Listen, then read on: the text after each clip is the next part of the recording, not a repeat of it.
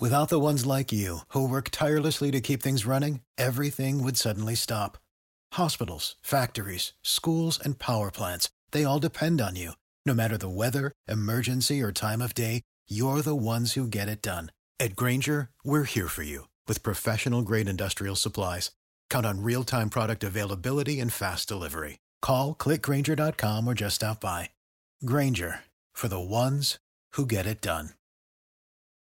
Now to Washington, and our team of reporters led this morning by WOKV's Arielle Hixson. And boy, the weather, the frigid temperatures, and even some of the snowfall that we've seen over the last week or so, not stopping thousands upon thousands of people from turning out for the 51st annual March for Life. And boy, this is the second demonstration since Roe v. Wade was overturned by the Supreme Court. It's a presidential election year. Abortion politics has been huge. This could be a major demonstration.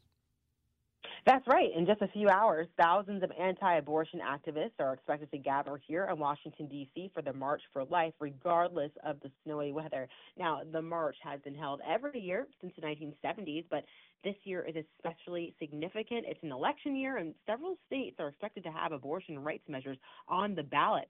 The goal for those attending is to not only change laws at the state and federal level, but to make abortion, quote, unthinkable.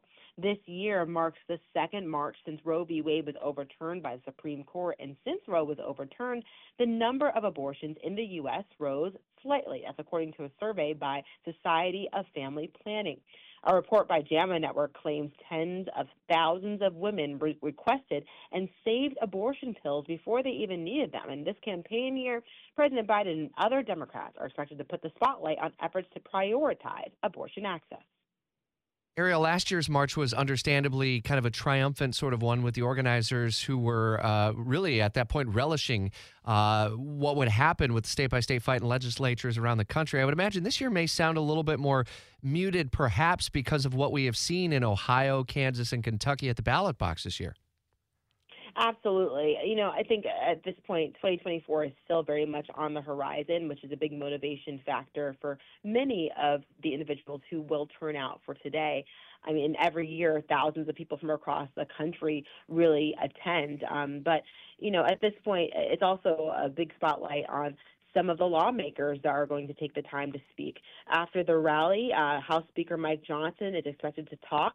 Also, a representative from New Jersey is expected to be there as well. And, you know, after the rally, they also marched to the Supreme Court.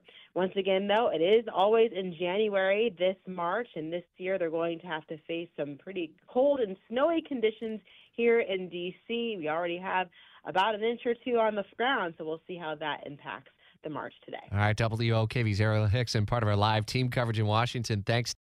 For the ones who work hard to ensure their crew can always go the extra mile, and the ones who get in early so everyone can go home on time, there's Grainger, offering professional-grade supplies backed by product experts so you can quickly and easily find what you need. Plus, you can count on access to a committed team ready to go the extra mile for you. Call, click Grainger.com, or just stop by. Grainger, for the ones who get it done.